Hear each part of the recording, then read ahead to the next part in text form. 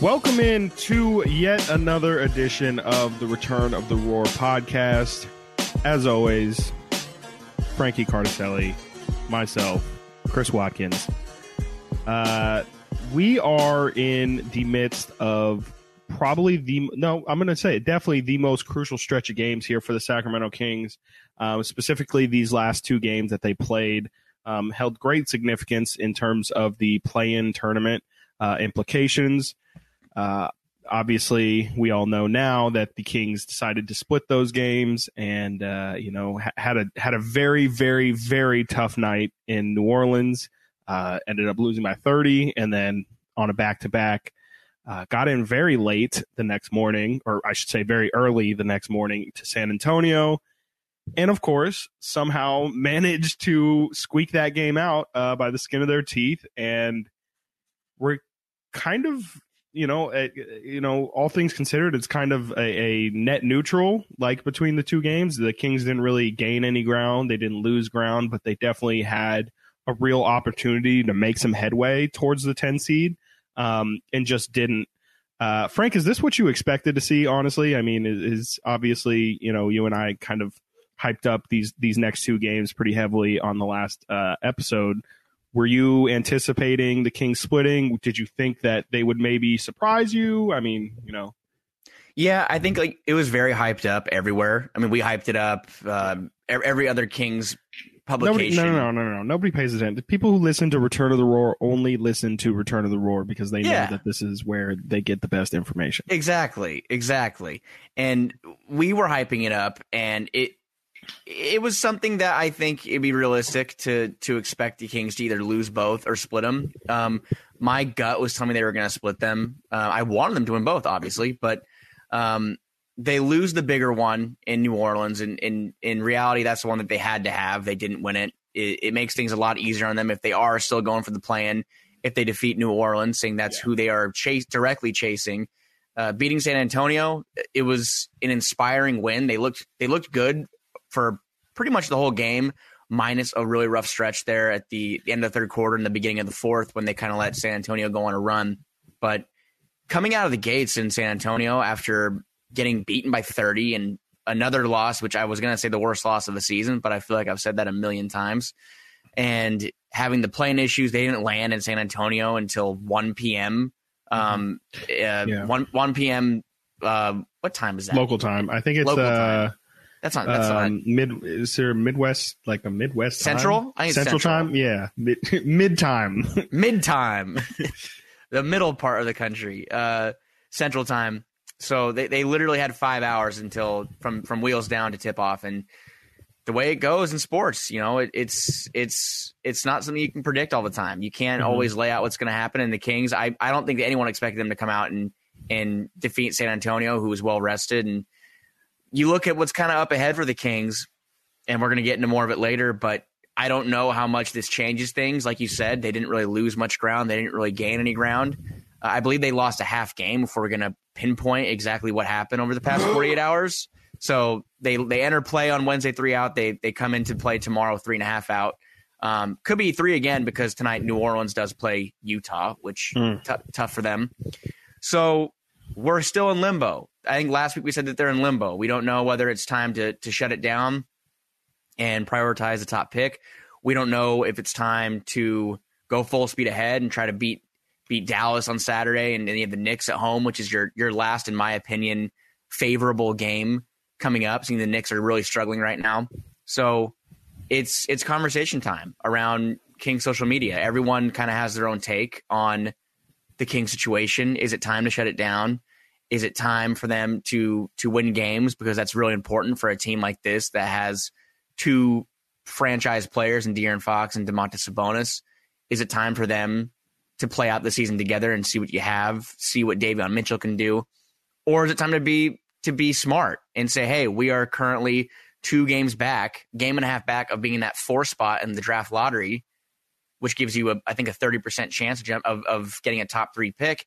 Is it time for us to just use that to our advantage? And with that, I mean, that's kind of where I am right now. And I don't know if you wanted to talk about the specifics of last night's game, or do you want to just kind of get into that conversation? Because yeah, I mean, I don't really think the specifics of last night's game is all too important. I think, we'll get into player stuff. Like it's more individual player stuff at this point. And I mean, the game last night. And I think obviously if they would have won the first night as well, it would have been a better, it would have been a more relevant conversation. Exactly. Because, if these were this is the first time since every year there's a couple games that really matter in terms of the trajectory of your season. And sometimes, like these past two games, you're able to pinpoint it before the game and really play that game with the level of importance it deserves. And it did feel like that New Orleans game for the first three quarters had that sort of intensity where both teams knew that this game is important. That was a battle. That was a battle. It really was. Until the beginning part of the third quarter. It was a battle. Yeah. And so the fact that the Kings got so deeply embarrassed the last part of that game, to me, makes the conversation irrelevant. I think if they keep that game close and then come out the next night and do what they obviously they had a 13 point, or what it was a 10 plus point lead in San Antonio, and then pretty much squandered it to barely eke it out at the end. If that happens with the victory in New Orleans, then maybe, there's a conversation to be had, because this is a team that's still showing some fight and, still able to show like, hey, they're as good as these guys, if not better, than the guys that they're fighting with for this 10 seed, as crazy as it sounds. But no, I mean, they just got straight embarrassed in the most important game of the season. And to me, that just proves that there's I'm going to do a Mark Jones here and just bring up a completely irrelevant young people topic, and just to show that I'm hip with it. J. Cole has this line that has been going through my head the past couple of days of, the good news is you came a long way. The bad news is you went the wrong way.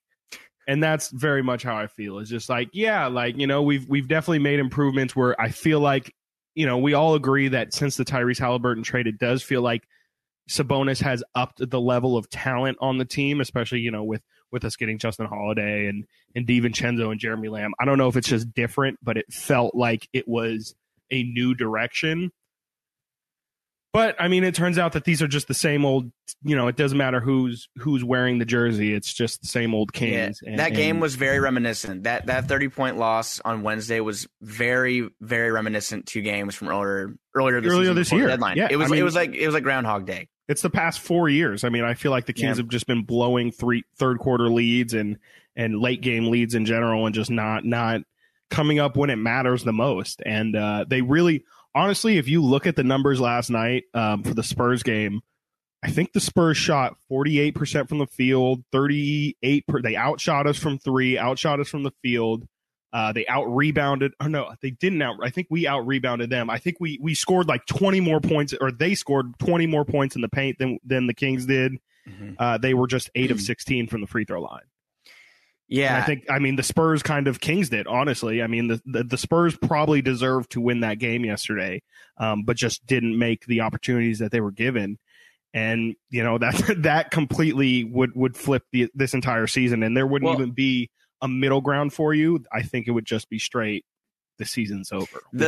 You're right. The Spurs definitely Kings it. If I'm looking at the line score here, the Spurs, they got outscored by 3 in the first quarter. Then they outscored Sacramento in every other quarter, except the second, where the Kings, they beat them by 10 points in the second quarter. The Kings controlled the game in the second quarter, and they set the pace and the tone for the rest of the game. I mean, as bad as the Kings played in the third quarter, that shows how valuable it is when you have one of those quarters that we see the Kings allow so often. Usually the third. Yeah. You lay down and let a team outscore you by 12, 13 in a quarter, and it doesn't matter if you outscore them by 7, 8, or 9 in the fourth. It's a numbers game. You're getting beaten, and you get beat bad in a single quarter, it can come back and bite you. And that's what we've seen happen to the Kings so many times. But last night, they were the ones that did that. And it was really fun. It was really fun watching them come out in the second quarter. I think they went on like a 14-2 run or something like that. And it was when Justin Holiday was knocking some shots down. He finished the game 2 of 12 from 3, which very Buddy Hield-esque. But the offense was working at that time in the quarter. De'Aaron Fox was playing well. He almost had a double-double. He almost had 20-10 in the first half. And we'll talk more about how great he's been in a little bit. And it's fun. It was fun seeing them play the way that I think we've all hoped they would play for years now.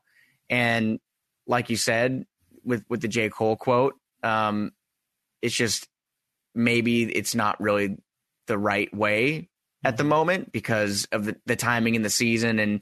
And that's just the question. It's just the question right now is I grew up a Kings fan. I want to see them win. I can't sit here and say I want them to lose. I just can't do it. I know it's smart for them.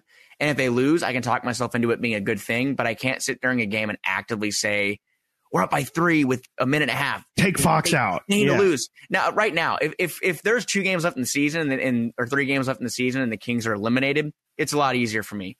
But they're not yet. And I put out a tweet saying that I'm devoting myself to Tankathon, and I still stand by that. I am in the camp that it's a smarter move for the team to shut down their 2 stars and to lose out. Mm-hmm. The thing is, I don't think it really matters because their upcoming schedule is so god-awfully crazy difficult. Yeah. It's nuts that they could probably bring out, I don't know, Doug Christie in his prime in Peja, and they still might lose. They're playing the best teams in the league, and I'm not exaggerating when I say that they have the best teams in the league coming up over the next 2 weeks after Monday. I'm not putting the Knicks in that conversation. I'm not putting the New York Knickerbockers in that conversation. But that I digress, and I will say that last night's win, it was refreshing to see them come out tired in every aspect, your legs, your eyes, everything, and show up in San Antonio, where historically they've gotten worked. I pulled up a stat. I think they're 4-25 over the last 15 years playing in San Antonio, and that's by far their worst road record in any other stadium. So, yeah, it's a pretty good win for them.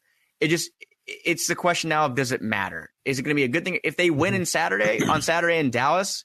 If they can win on Saturday in Dallas against a Mavericks team who's been playing very, very well, against a player who Kings fans know very well and who is playing like an MVP right now, Luka Doncic. Yeah, if the Kings win that game, Monday we're having a conversation of, okay, maybe they're 2 out and we can talk about things one more time. But I think we can't lose sight of the fact that the Kings, as of today, have the 5th most difficult remaining strength of schedule. There's 17 games to go, and we'll break down who's coming up exactly, but it's a schedule that I don't think anybody else in the league would want right now. So that's kind of where things are at. Gotcha. So I just for the record, though, I want what side of the fence do you think you're leaning more toward? I mean, obviously, I completely agree with you on everything you said about, you can't go out and watch, you can't watch these games and really hope that the Kings put forward their worst effort and you want to see them lose, because that's just wasting everybody's time. But at the same time, like you said, I mean, it is way more beneficial for the franchise moving forward if they try and lean towards this top 5 pick. Just again, for the record, where do you say that you're sitting more? It could be a 55-45, but as far as tanking versus not tanking, yes. Let's say, I won't want to use intentional, but let's use the word intentional, but soft intentions. I like you, like I always give you a tease you. I'm not gonna fence. That's why I'm pressing you. But I'm gonna say I think it depends on how the next 2 games go in Dallas and New York. If you get to Monday and after Monday there's 15 games left, that's a good chunk of games. It's a little under a quarter of the season. Really, there's still 17 games, a lot of games. If they make it through the next 2 games and they lose both, you 100% have to shut it down. And I don't know what that looks like, but if you lose to Dallas on the road and then you lose to the Knicks at home on Monday, it's over. It's over. I know it's over already probably, but then it's over if you lose the next 2, because then you head into that homestand. And again, to rattle those off just real quick, you have the Nuggets at home, Utah on the road, Chicago Bulls, Bucks, Celtics, Suns at home. It's over. There's no Vince shot. Carter. Vince Carter dunk contest. It's over. It's over. So let's go home, ladies and gentlemen. Gerald Wallace was in the dunk contest, right? I don't recall. He definitely might have been. Yeah, no, that sounds right. I think he was either in those or in the J Rich ones. It was the J Rich one. I'm confusing the legendary dunk contest. That was the J Rich arm in the rim one. Not arm in the rim. Sorry, that was Vince Carter. That was Vince. J Rich did the between the legs. That's right. Or he did the spinning. It was like the spinning through the legs 360.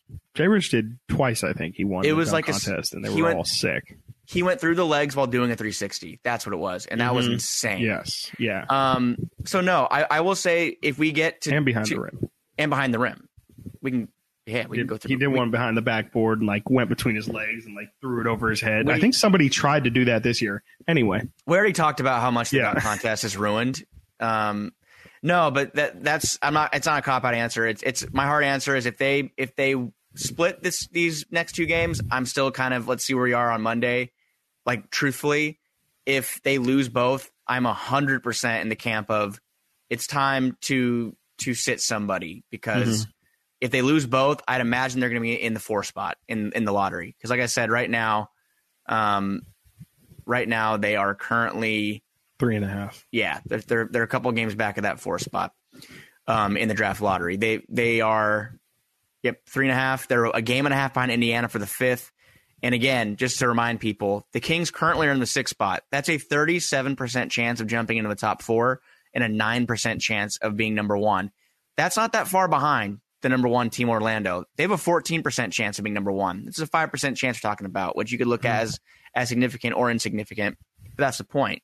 It's a chance. And right now, the Kings are at a point where they can improve those chances or they can damage them by going for the play-in because as we've seen the last 3 seasons, we've seen them go for it in this exact situation, not just like a similar, this exact situation where they are a handful of games out with 10 plus or 12 plus games to go, or in the case of the bubble, 8.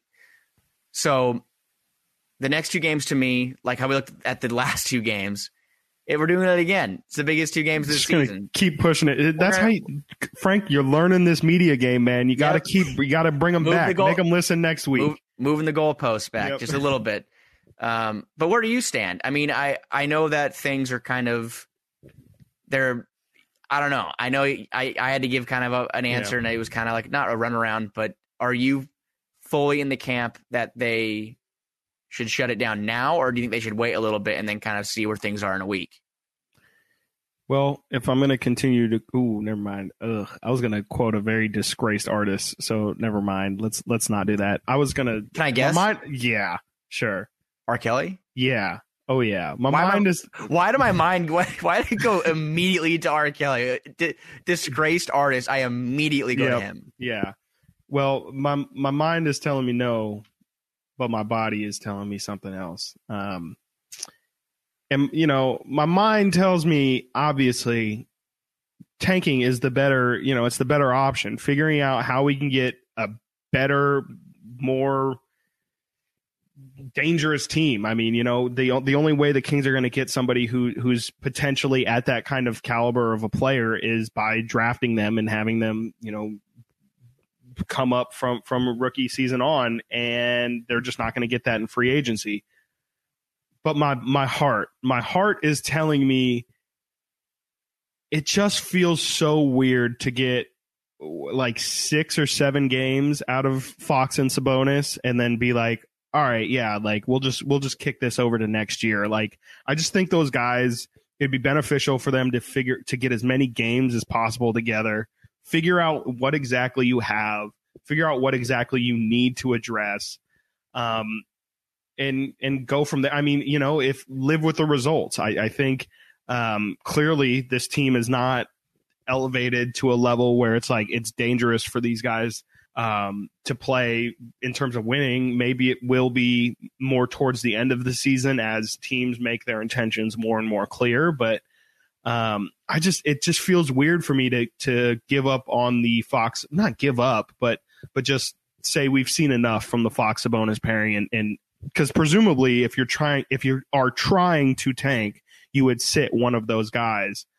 And it just feels weird to me to make that decision when they just haven't played that many games together. No, I agree. That's why you made that trade. It was to put these players together. I mean, so you think, if the Kings decide to turn on a dime and trade De'Aaron Fox this offseason, that's a different conversation. I don't believe that's going to happen, though, especially when you see that they have played so well together. They're just missing a couple other guys, but they're playing very well together. Was that enough fence sitting for you by the way? No, that was that's a pretty direct answer. I think that you want them to keep playing. Like that's I think that was your answer without saying it bluntly, but you want them to keep playing. And that's fine. So I do too. But I don't want them to I do want them to win though. I want them to win, but also acknowledging that it's not it's nothing. There's no point, there's no purpose. As a matter of fact, it's actually detrimental. But I guess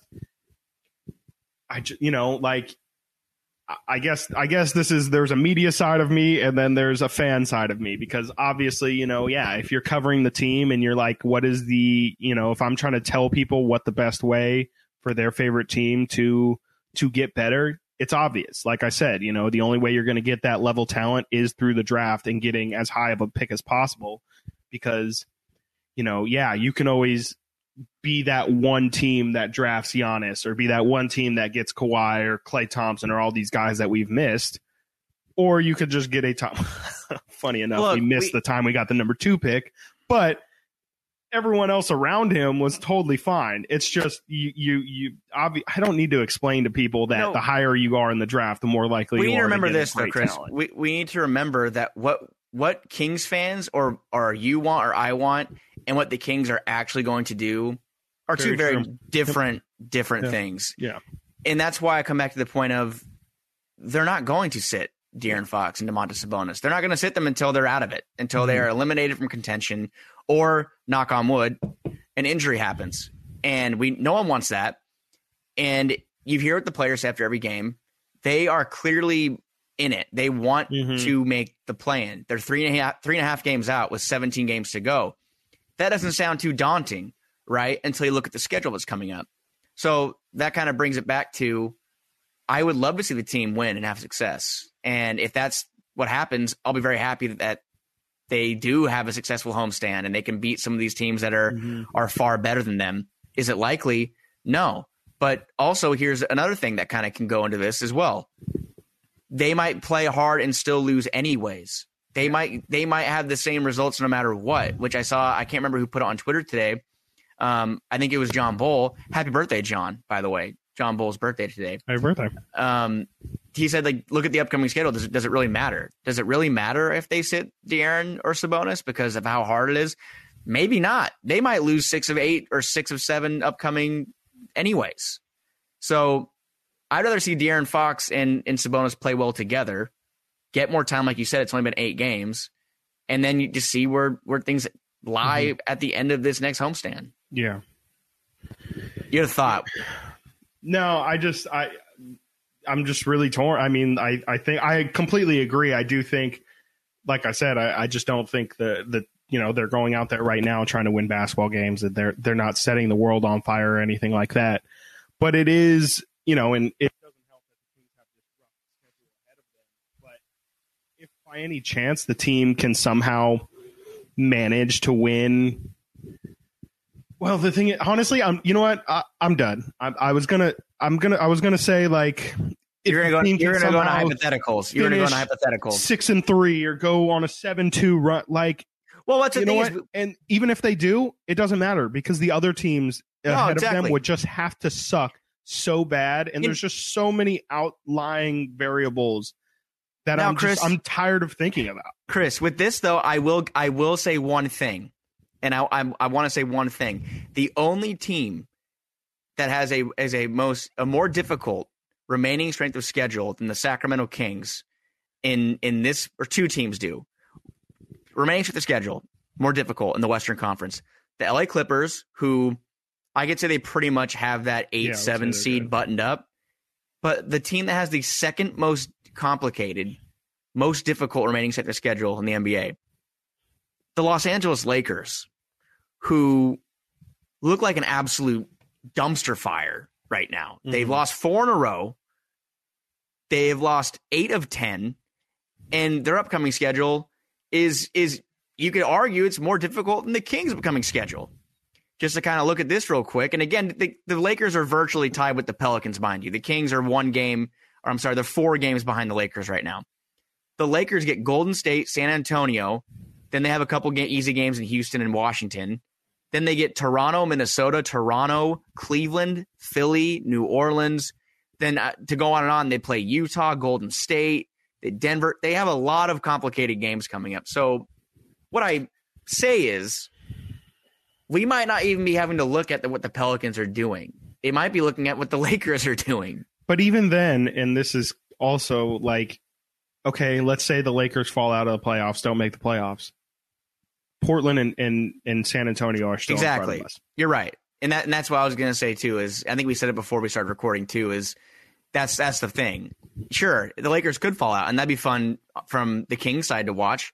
But like you said, looking at the standings, the way things are laying out in the West right now, you have the Lakers and Pelicans who are a game apart. The Blazers are 1 game behind New Orleans. The Spurs are 2.5 back, and the Kings are 3.5 back. So, yeah. Portland, though, I mean, we've seen that they have had injury after injury. Their 25-37 record was mostly contingent off of Yusuf Nurkic was playing out of his mind. I'm talking like DeMarcus Cousins numbers to help them on that run. Anthony Simons has kind of slowed down a little bit, I believe. You never know. I'm not talking them into it. I'm saying, in my opinion, Chris, my prediction today on March 4th, 2022, the 9 and 10 seeds in my mind are going to be in this order: New Orleans at number 9, the Lakers at number 10. I think the Lakers are going to be a 10 seed.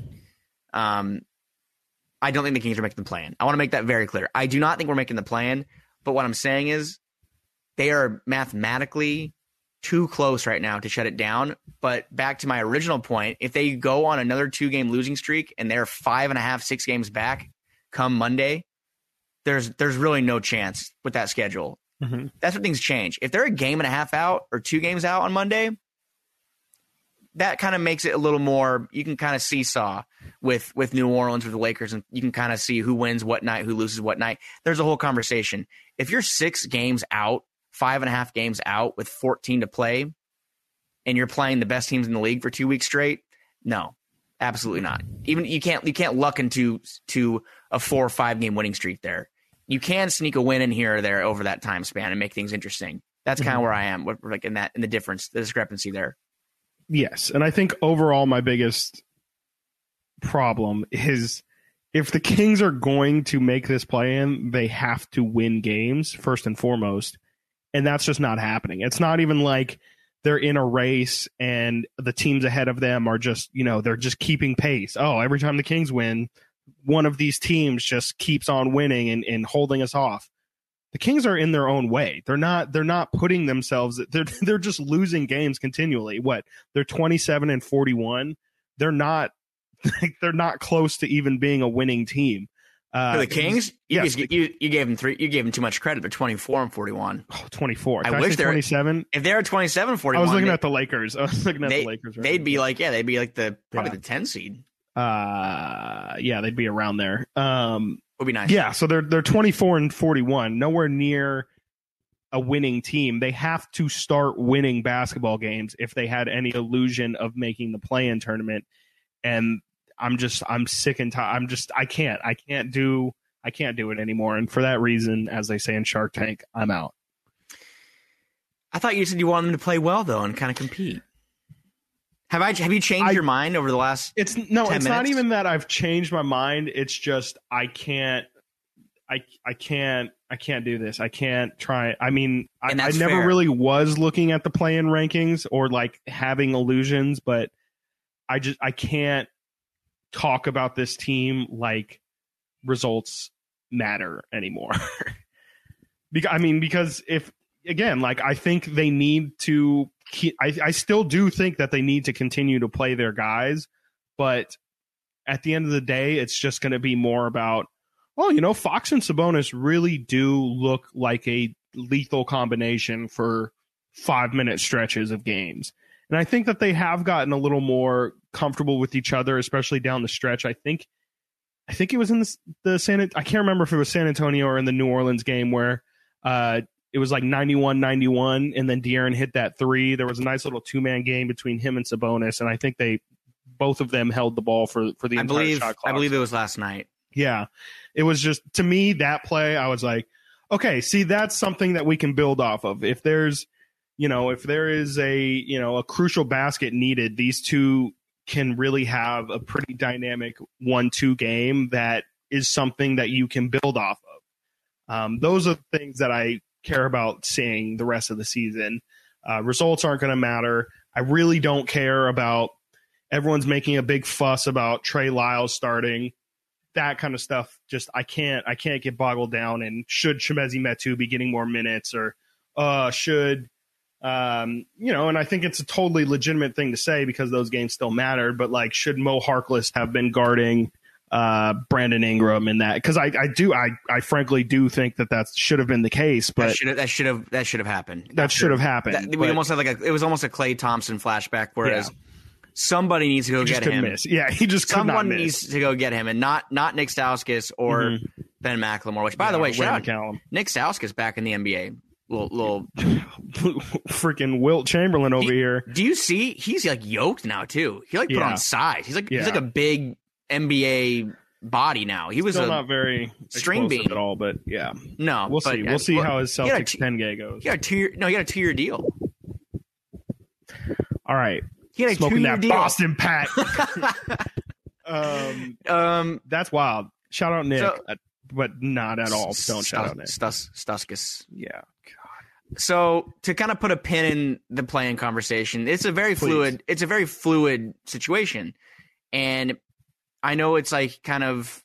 I'm not trying to pander. I'm not trying to move the goalpost by saying that it depends on what happens in the next 1-2 games, but it really does. As far as, in my opinion, and it's not what I think is going to happen. It's just what I think the team is thinking is we're going to keep playing. Like they're not going to shut things down until they're like literally hypothetically 8 out with 9 left. And even then, unless someone's injured, I can't see any scenario where besides they're a game out of a top 4 spot in the lottery with 3 games to go. I could say, okay, I could see them. Fox is out for the remainder of the season because they got mathematically eliminated on April 4th or whatever. And that is what's going to happen. When they get mathematically eliminated, which we saw it last season, the main guys don't play. It happens with every NBA team. They don't play people in meaningless games. It's just what's the breaking point? What is the point where they say, okay, it is too much? And in my opinion, it will be in the next week and a half, 2 weeks, if they fall 6-7 games out. So until then, anyone out there that's hoping for the team to sit their guys and start throwing games, you're out of luck. It's not going to happen. They're going to keep playing it out until quite literally they can't anymore. I want to ask you about this. Not just came to my mind, but I remembered that I wanted to talk about it. And I know I'm going to be a hypocrite here because I literally just said I don't want to get boggled down in the minutia of lineups and stuff like that. But in the most important games of the season, for a closing lineup, I believe I should have written this down, but I'm about 95% sure I remember it being Fox, DiVincenzo, Barnes, Lyles, Sabonis. I think Damian Jones was in because Sabonis fouled out, but how do you feel about that lineup? Obviously, Justin Holiday had a really rough day. The one that stuck out to me was the fact that Davion Mitchell wasn't on the floor. What do you feel like that lineup should have looked like? I think it's interchangeable as far as Davion and Dante goes. I think it was whoever was kind of playing it better or feeling better as the game went on, and Dante did have a very good game. He wasn't shooting great last night. Fourth quarter, I think he played well. He's one of the better offensive rebounding guards in the league. One of the better rebounding guards in the league, period. And he pretty much put the game away with that offensive board that he gave that little shovel pass to HB for the lay-in. The Trey Lyles thing is interesting to me. We all had our jokes, and he had that huge game in OKC, and he had a big M1 last night in the fourth, which was kind of a big bucket to kind of stop the bleeding when San Antonio went on a run because Lonnie Walker was God on earth for a little bit. yeah, that was Lonnie Walker crazy. Looked like DeMar DeRozan every time he plays the Kings. He absolutely eviscerates us. That was crazy. Like, this guy could be freaking Michael Jordan if he played 82 games against the Kings. Like Brandon Ingram, I think he had 24 in the first half, which is insane. I think he finished 28, but yeah, no, I think he finished with 30 something, didn't he? Really? He finished with Lonnie Walker this is the wrong game. 30. He had 30 spot. 30. So yeah, the closing lineup is, I would not have I don't know, like Mo Harkless. I think if I keep thinking that or myself really is hoping that he can kind of tap back into that Portland Mo Harkless, but I just don't know if that's really who he is anymore. Chris is doing the Vince Carter. It's over. And that's the thing. He either looks really good or really, really bad. And I'm willing to see the Trey Lyles thing kind of go its course until we all know what's going to happen in a week, that Alvin Gentry's just going to go right back to Chimezie Metu and put him back in the starting lineup at a certain point, right back to square one. But Trey's playing well. I think having like a big body out there that can space the floor. He's a guy that can kind of get in the paint and get some rebounds. I like that aspect. He's not as good as a defender as Mo Harkless, but it could all be matchup based. But back to the Davion and Dante conversation. Yeah, that's an intriguing one that, like I said, I think it's going to just depend on who's kind of having a better night. And last night it was Dante. I really like Dante and like what he's brought to the team. I definitely think I wouldn't necessarily say they've needed it, but it's been a nice energy boost. And I think he is somebody that I would like to see and started in. And here I'm going to go do it again where I'm getting locked down in the minutia, but I would like to see him get some really significant minutes. And I don't know obviously Justin Holiday had a very, very, very rough game the other day. I think, you said 2 of 12 from 3. But he healed. That's the thing is like, I would have liked Justin if he just keep that to 2 of 6 or something like that. Like, I just don't know why he had to take 12. Taking 12 threes is insane. Yeah. That's crazy. I would definitely expect that more out of Dante to take 12, go 2 of 12 from 3. But I like the things that Dante brings in terms of energy and like you said, obviously his offensive rebounding jumps off the page. But it just, I would like, he just clearly has more potential, more value, I think, to what the Kings really need. And I would just like to see him get, I don't know if, that doesn't, I guess, necessarily mean he has to start, but especially with this current group of guys, I don't see how he's not getting closer to 30 minutes a game. Yeah, I'm pro starting Dante DiVincenzo or Davion Mitchell, really. And I know that Justin Holiday has been a starter for most of the last 2 seasons. He started 52 games last season. This season, he started 49 of 58. So he's a starting 2 guard. And that's, good for him. But I think as far as the long-term goals for this team, and Justin Holiday, who'll be 33 in a couple weeks here, Dante DiVincenzo and Davion Mitchell are the future. Davion Mitchell's probably going to be here unless the Kings trade him in the offseason, which you never know could happen, but he's under contract for a long, long time. We know what they want with Dante DiVincenzo, and Dante DiVincenzo has already kind of spoken about the future of the team. I think he kind of knows. I'm sure his agent is aware the Kings are going to match offers that are given to him this offseason. Maybe we should play those guys, especially if the plan isn't as much of a priority down the stretch. Like if the Kings get to the next week and they're 6 out, I want to see one of Davion Mitchell or Dante DiVincenzo starting. Or if they decide to shut down Fox, both. I think that's a great point because, I think that's one of the answers that I think that's something that we maybe next episode should focus on is what are the things that we need to get out for the rest of this season? What are things that we need to know going into the offseason even? And I think one of those things is, do we have an answer at the second guard position? Clearly, I shouldn't say clearly, but if let's just assume De'Aaron Fox is going to stay here moving forward, you obviously have that position locked down. Is Davion Mitchell the person that you want to run next to De'Aaron Fox for the next 4 or 5 years? Is it Dante DiVincenzo? Does he still have that capability to be a starter level shooting guard in this league? is he better suited off the bench as an energy guy? These are the things we need to figure out. Obviously, the 4 position is a massive, massive question. I don't know. Like I said, we can get into that later, but I just think that's just such a great point of we need to see if one of these 2 guys is going to be it going into next season. If they're a candidate, for sure. And maybe they're not. Maybe Davion and Dante are looked at as core bench pieces, which that's great too. If that means they're going to bring in somebody next year that's a starting caliber 2 guard, and your bench is Davion and Dante, that's a great bench duo of guards. So I want to see what you have, though. I want to see what the team has. And Justin Holiday has 1 year on his contract still. He could be someone the Kings look to move in a deal with either Rashawn Holmes or Harrison Barnes, or if the draft pick, if they decide to trade it, could be a throw-in. Or they could keep him and have him for bench depth, too, at the 2-3, because he can kind of play both positions. So 2 of 12 is crazy. I can't believe that we saw a Buddy Hield performance, and Buddy Hield does not play for the team anymore, but he is streaky, Justin Holiday. He's very streaky, and when he gets hot, it's all kind of in bunches, and we saw that happen at the beginning of the game. He had a couple that was third quarter, he had a couple mid ranges and a triple.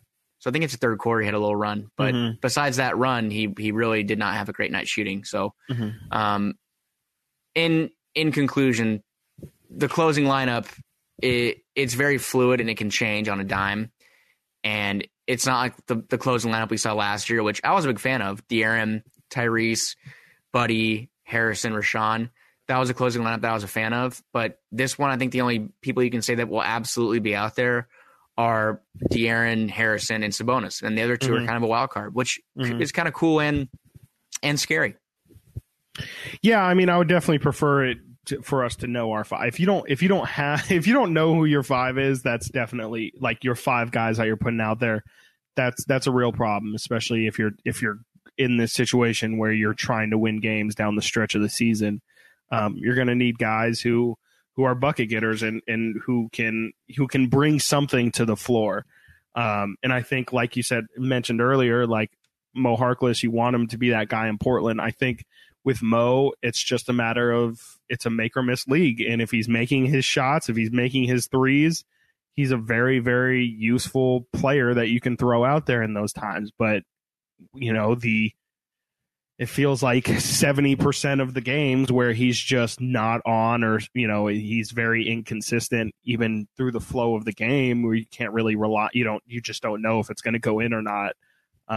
You can't rely on that to be one of your 5. So yeah, one person that could also kind of sneak in there, I would imagine, is Jeremy Lamb. He's someone I think that Alvin seems he's very Possibly. high on Jeremy Lamb, and depending on the matchup, I think he's someone that could close. He's a guy that he has rebounded pretty well. His shot's been decent. I have to see exactly what he's shooting since coming to the Kings, but I'd imagine it's not too bad. He is shooting. No, never mind. It's bad. Never mind. He's rebounding. I don't feel like he's been excellent. I've liked what I've seen. He is a pro NBA basketball player who can be your ninth guy off the bench or something, or your ninth guy. But he's a very replaceable level. He had his worst game as a King last night, and he only played 9 minutes, which every game before that he'd played at least 18 minutes. Last night he went 0 of 6 from the field, 0 of 3 from 3. Now before that he was shooting over 40% and 30% from 3 in those other 5 games. So we caught him at a bad time. Yeah. So it's been a bad season for him. It's been a bad season for him, and again, he's an expiring and someone that's not going to be here. But in games that they're trying to actually win, I could see a veteran being on the floor. But that's where you went and got Dante. So. Let's move on to awards, because I know we want to talk about a very specific person quite a bit here. Is it my turn or your turn?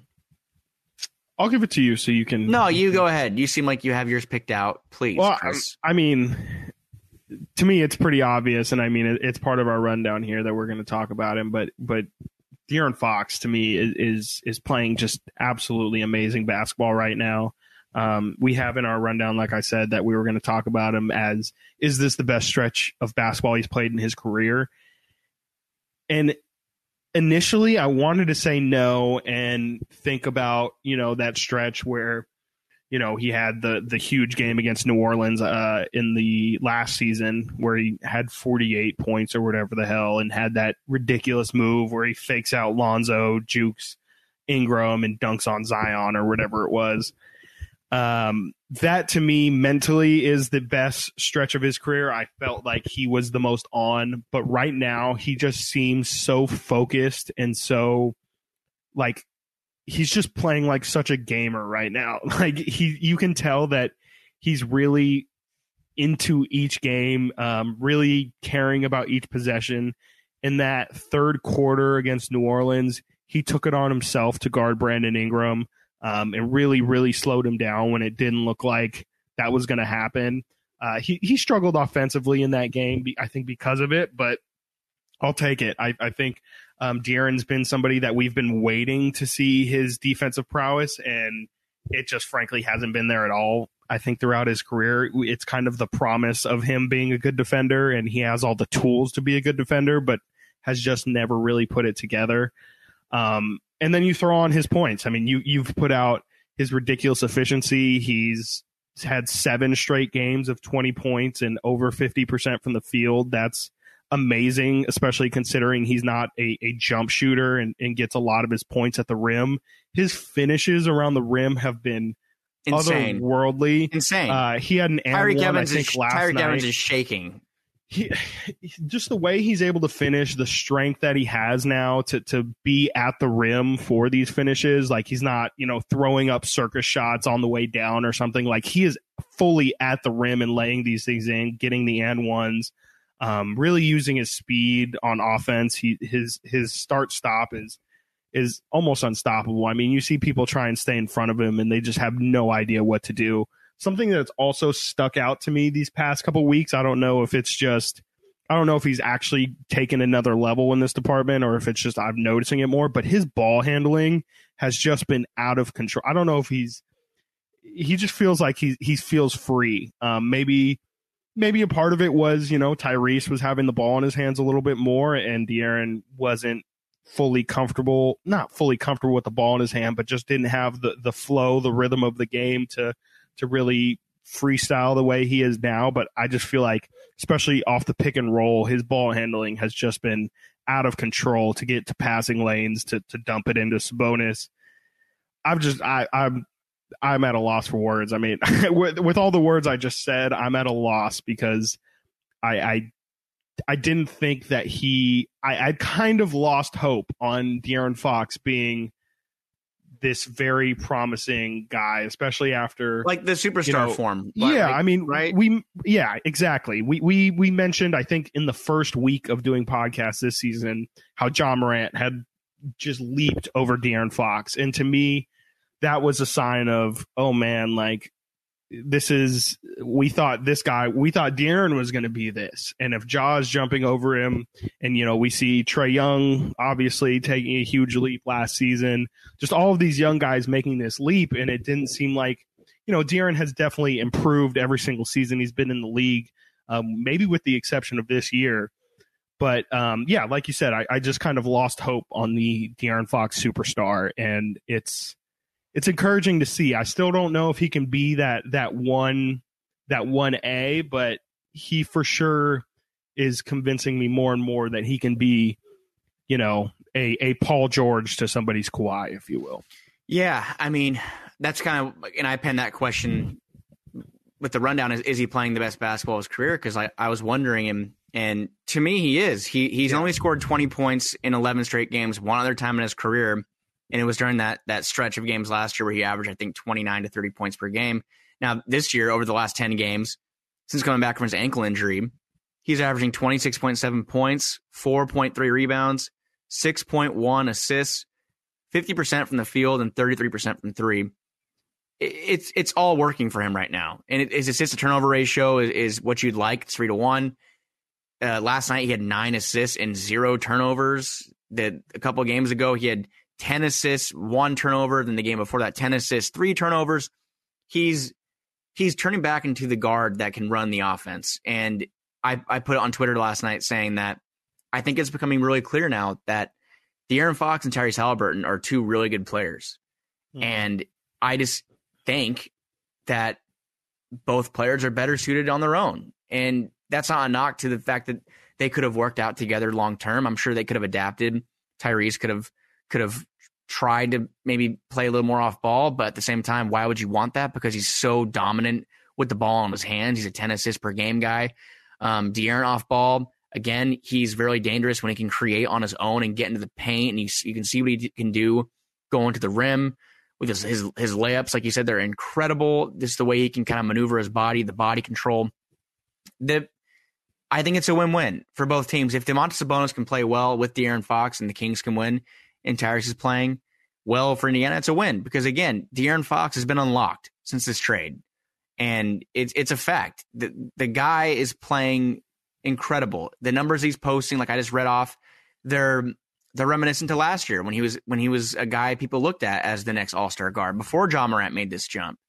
And of course, what Ja Morant's doing right now is ungodly. I'm looking at his last 5 games. He's averaging 40 points per game over his last 5 games. So that's not a conversation anymore. But the conversation can be had now that De'Aaron Fox could still be an all-star talent. He doesn't have to be Ja Morant. He can just be De'Aaron Fox.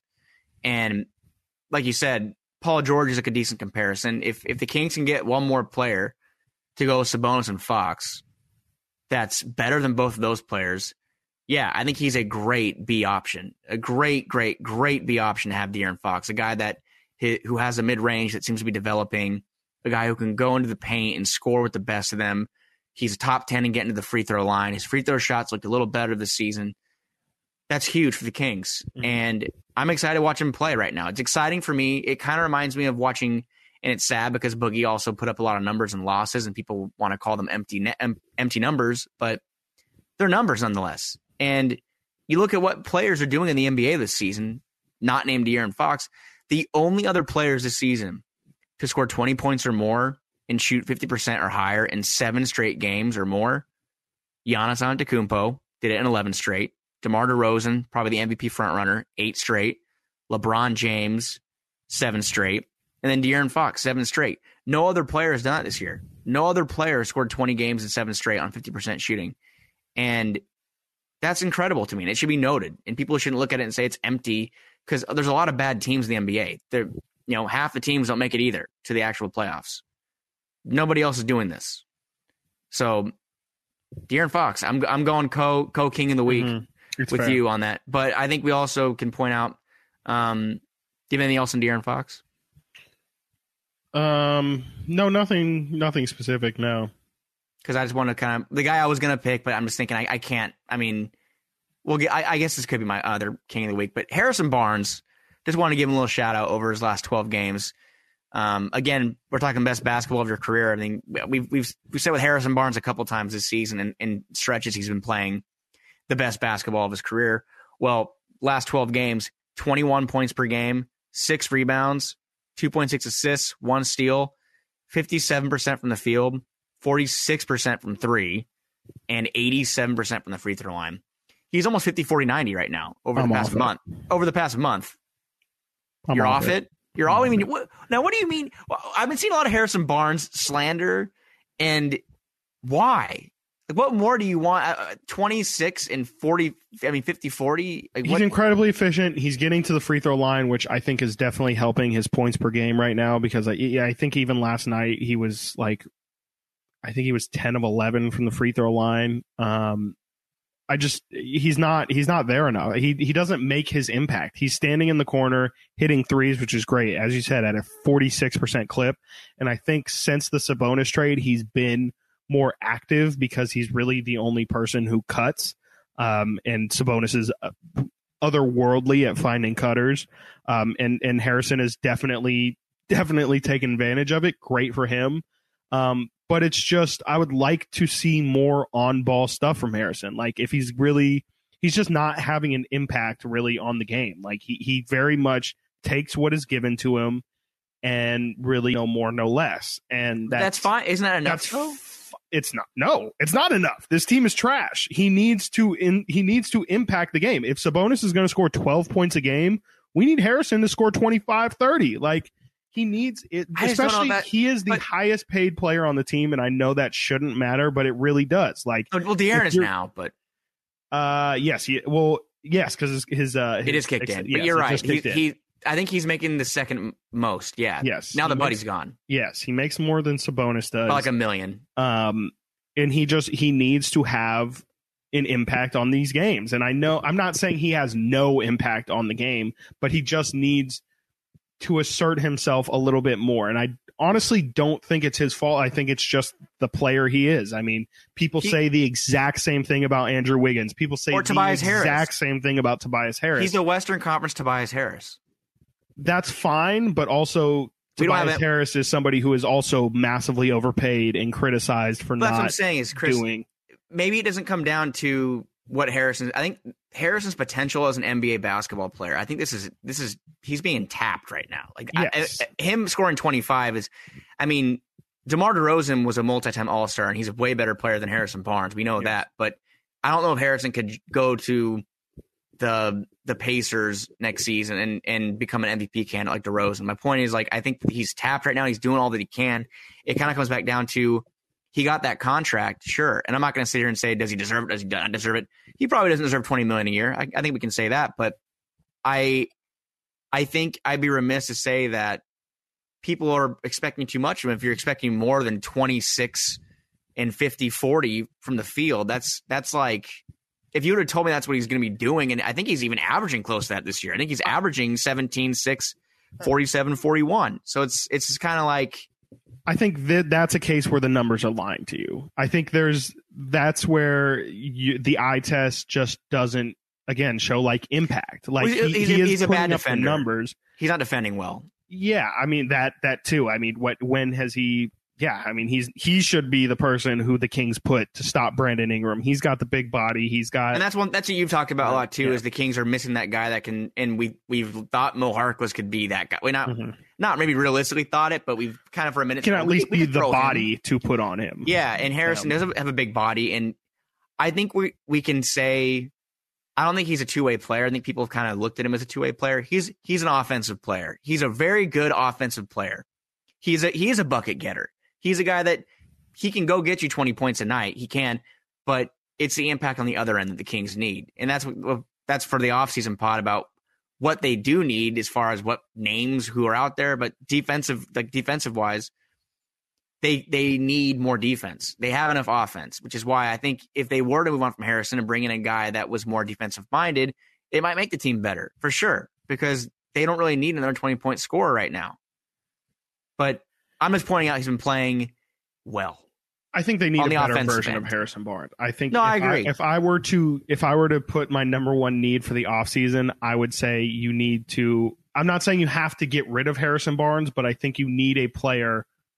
If you can get a player to play alongside Harrison Barnes, who is, I mean, there's a lot of great small forward, 6'8" to 6'9", 6'10" Robert Wood will be a bodies free agent. that are coming into the draft this year as well. I mean, if the Kings can somehow, well, let's just say the Kings somehow get the number one pick, like Jabari Smith is the exact type of guy that would fit amazingly in this roster. There's, Paolo Banchero, who's at Duke. Those are, and then we're kind of getting more back into the draft talk, but there are guys in this draft that potentially could give them the kind of boost that makes Harrison an even more valuable player. That's the interesting thing, though, too, with the draft is are they going to bank on bringing in a rookie and hoping he pans out over the next 4 years while they have Fox under contract and then Sabonis is 2, and is he going to extend? That's like the conversation that kind of goes into that's another offseason thing to talk about, is what are they going to do with the pick whenever they have it.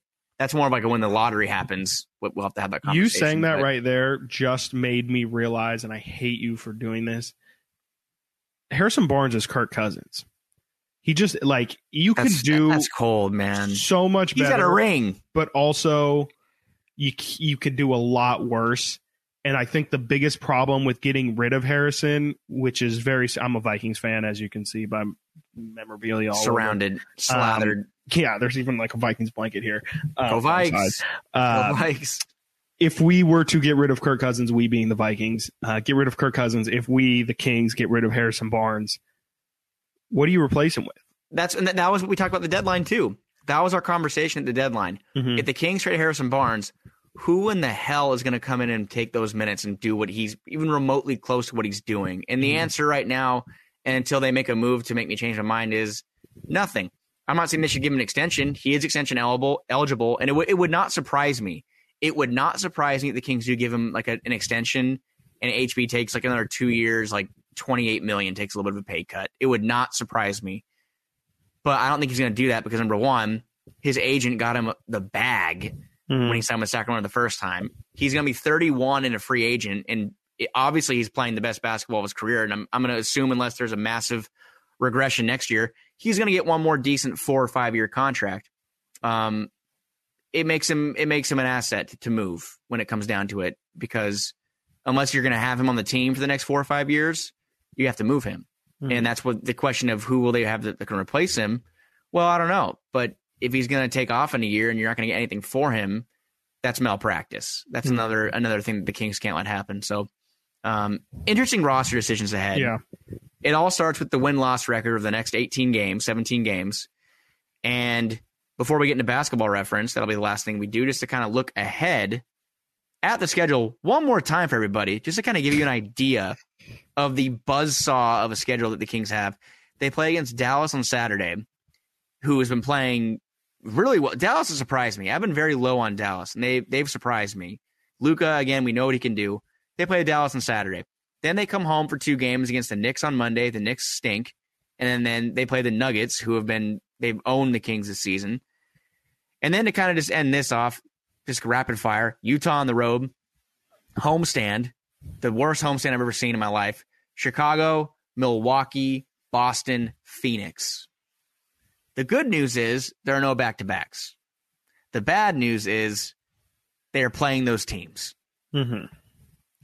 And the good news, one more time, is if you like the odds of the Kings getting a high draft pick, let me tell you something. You are in luck, because I don't know if the Kings over the, let me count, 1, 2, 3, 4, 5, 6, 7, 8. The next 8 games, I don't know if I can see the Kings winning 2 games. No. If they do, Chris, it'd be this weekend. It'd be Dallas and then Monday against New York. Yeah. So everyone out there, the conversations we've been having this past hour might be irrelevant. Like I said, the Kings might just lose anyways, everybody playing, and that's fine with me, because I want to see how De'Aaron and Sabonis play together. That's what you've invested in long term. Everyone might be able to get their cake and eat it too. We all might be able to have to join hands in unison and watch the Kings play full tilt and just lose every night, and just hope that they play well while doing so. Mm-hmm. That's probably the best case scenario. Mm-hmm. I agree. I think that's going to move me into my Coke machine. Just I didn't even really want to do a Coke machine, but I more just want to. I'm interested to see who you have, because I couldn't really think of one. This is I couldn't either, which is why I'm going with this, and it's really not even. It's this stretch of a Coke machine. Rob Manfred. I just want to yell at the Kings, not yell at the Kings, but like, what a strange way of announcing a farewell to the arena. Oh, we almost did the podcast talking about Arco. Just strange. Just to me, like, I mean, I know there's been plans for the arena to change to the hospital and be part of a huge project that's going to be part of rebuilding the Thomas, but it's just for them to spring it with like 2 weeks, like there's 2 weeks until the event. I don't really quite understand what the event is. It's a free event, but it's still going to be ticketed. I think they're just going to have food trucks out front, and then you can go inside and take a picture and like write something. It just seems like a strange thing that I'm not entirely sure what the overall motivation is for it. I believe we'll be there. To the arena. We will definitely be there. It's strange. I'm wondering if they're going to do some, and I could probably ask some people that I used to work with at the Kings sauces and see what maybe they're going to just do it. Maybe I'm assuming old players will show up. I'm sure the prep time to demolish a building takes a lot of work, and we probably can't be on the premises at a certain point while they prepare. Like, it might take months to get things ready and to tear things out that could be harmful to the environment when you blow something up. I don't know how it works. I'm not a detonator. I have no idea. Not yet. Could change. I could do a little career path change. So I don't know. It's interesting timing, and I never thought about it that way. That it is 2 weeks from tomorrow. That is very soon. Like, usually you hear these things and say, "Oh, it's next month. It's April 29th or whatever." No, this is like in 2 weeks. So it's interesting. I think if you are a Kings fan though, and that building was important to you, which it was very important to me in my life. I was telling my girlfriend about how it is kind of like sad, but that building's really important to me. I spend more time there than I spent pretty much anywhere else when I was a kid. Outside of school in my house. So it's where I became a man. I grew up going to Kings games. What were you doing under those bleachers, son? Not that. No. Just eating round table pizza at the arena. That's what turned me into a man. Those big old round table slices. And the soft pretzels. I think it was pizza. Wasn't it Pizza Guys? I thought Pizza Guys was there. It was Round Table when I was a kid, like until I was like 7 or 8, and then they switched to Pizza Guys, and I was super upset because the Round Table slices were just Pizza Guys is pretty good. Oh, Pizza Guys is good too, but the Round Table slices they had were different. Like, they cut them in bigger slices than you get at the restaurant. They were just like thicker and just it's like an arena slice. Yeah. And the best picture I have of me at Arco is that one of me as a kid sitting like in that front row with like the piece of pizza and the pretzel. And that's like the Kings lost to Milwaukee that night. Tony Kukoc, who was like 40, had like 25 points.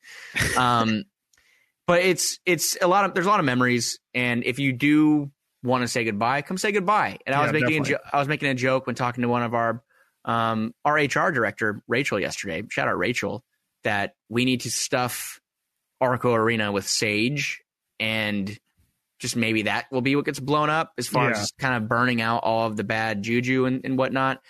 It will be super funny, though, if the Kings do demolish Arco this summer, and then next year they make the playoffs. That would just be hilarious. It'd be really funny.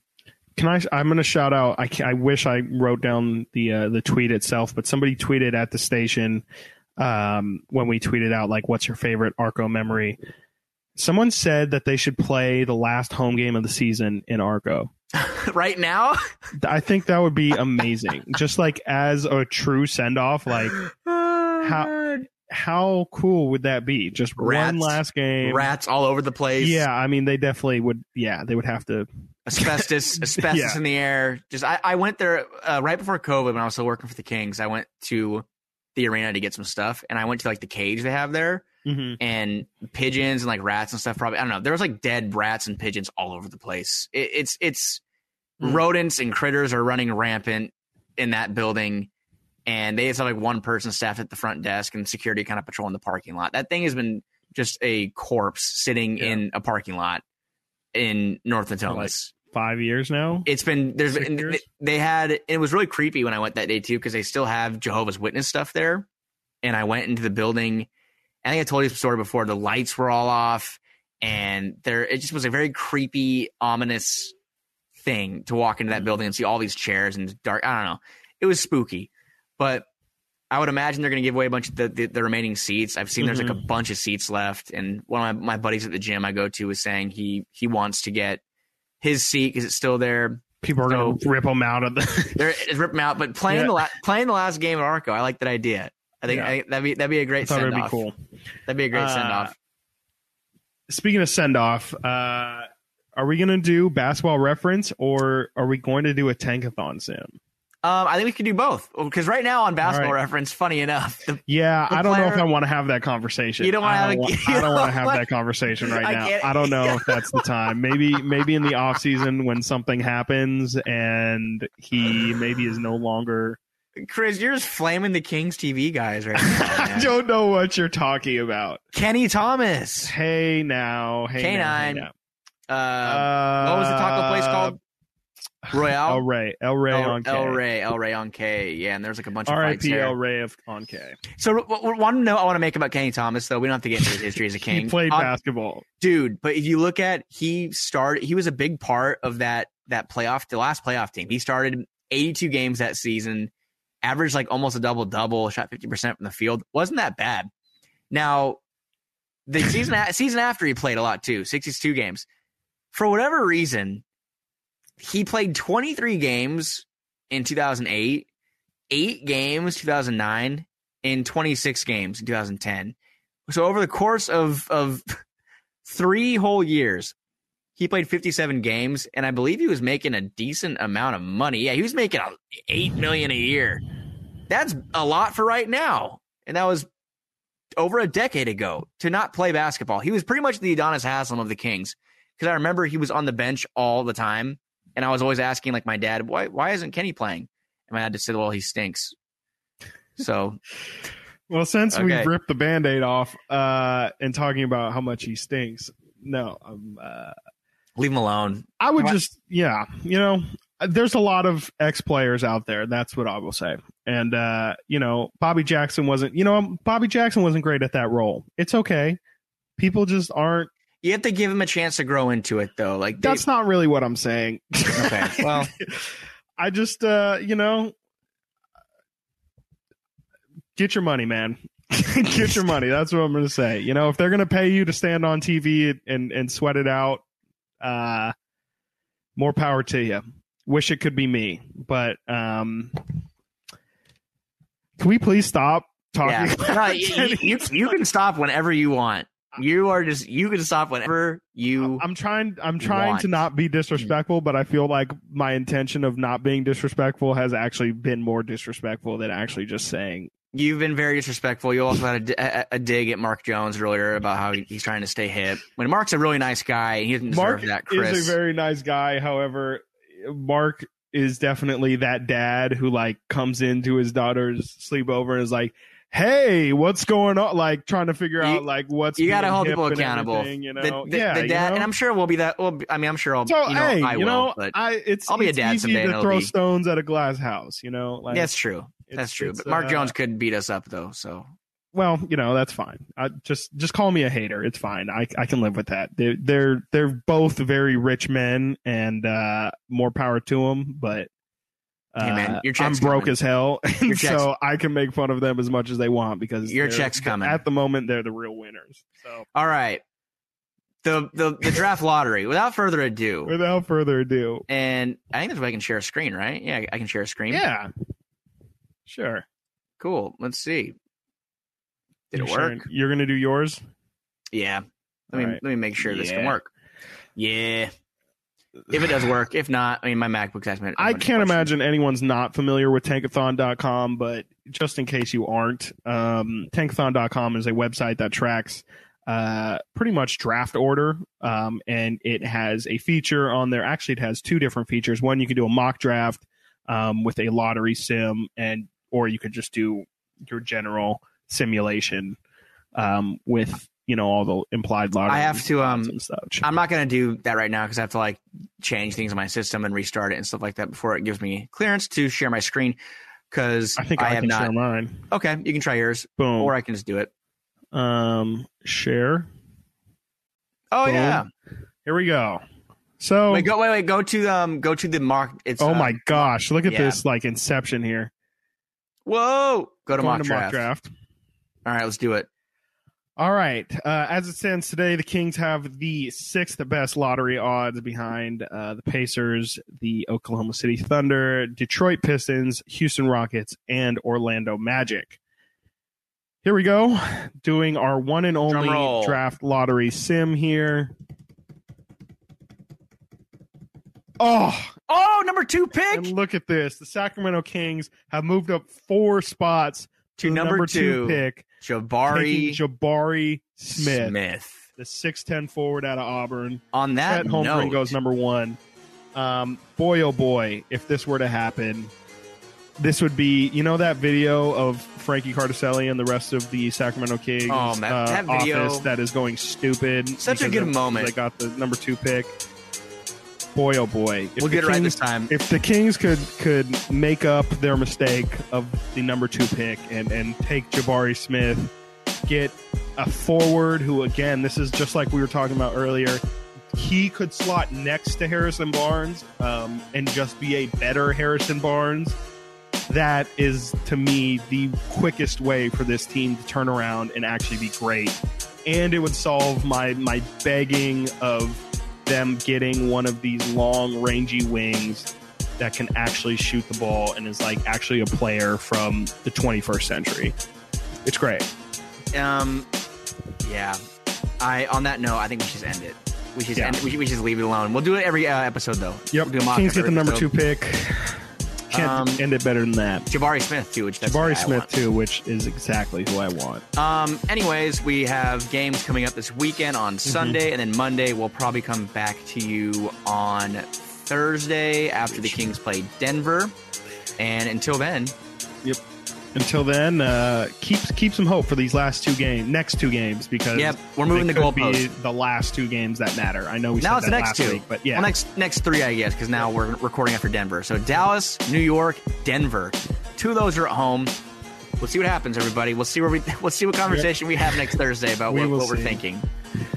For Frankie Cardicelli, I'm Chris Watkins. Thank you all for listening so much. Y'all have a good one and enjoy the rest of this King season, even though we'll be back next week. But I just want to remind everyone to enjoy these games. Bye-bye. Peace.